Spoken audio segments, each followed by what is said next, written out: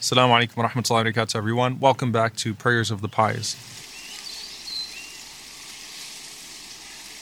There is probably nothing more difficult that could happen to a person than losing a child. I've done a video on this some time ago with Quran Weekly called The Loss of a Child. There's a project run by a beautiful family called Children of Jannah. There are many efforts that are out there to try to help people that are coping with the loss of a child, because it truly does alter a person's life. And may Allah subhanahu wa ta'ala comfort all those parents out there that have lost their children.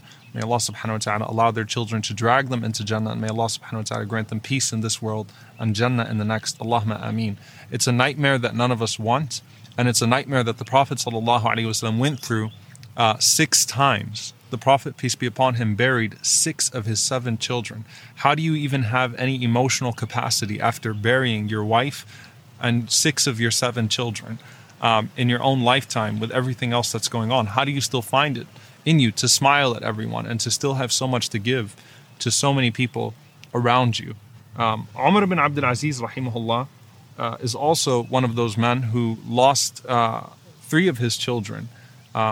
Even though he died barely reaching the age of 40. Umar radiallahu anhu died either 39 or 40 years old, barely reaching the age of 40 years old.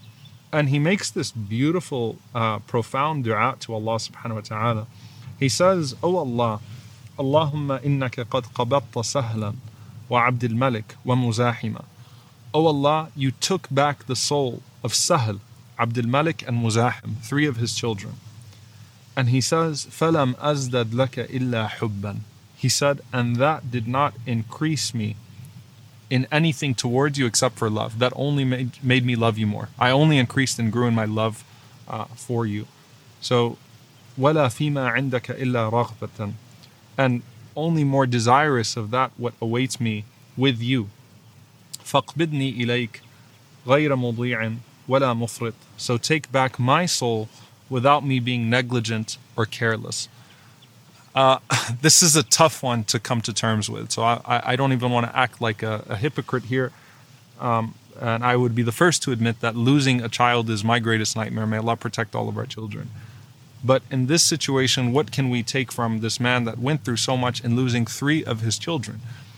Number 1, Umar radiallahu anhu did not claim that he wasn't hurt by the loss of those children. It's natural. The Prophet ﷺ cried when his children passed away. So Umar did not claim that.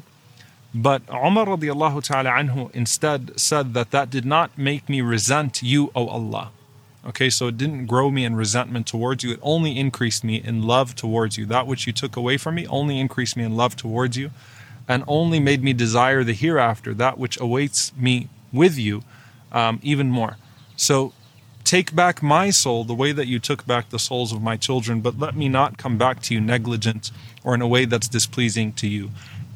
If you have suffered from great pain, try to convert that pain into pleasure in the hereafter. Do not pretend like the pain doesn't exist in this life. It existed even with the Prophet ﷺ and with a great man like Umar radiallahu ta'ala anhu. But instead, how do I take that pain and convert it into and ask for pleasure in the hereafter? May Allah protect our children. May Allah comfort the parents who have lost their children. May Allah have mercy on those children. May Allah gather those parents with their children in Jannat al-Firdaus. And may Allah subhanahu wa ta'ala allow all the tragedies that we face in this life only to increase us in love for Him and the desire for the hereafter. Allahumma ameen. Jazakumullahu khairan. See you all next time, inshallah. Assalamu alaikum wa rahmatullahi wa barakatuh.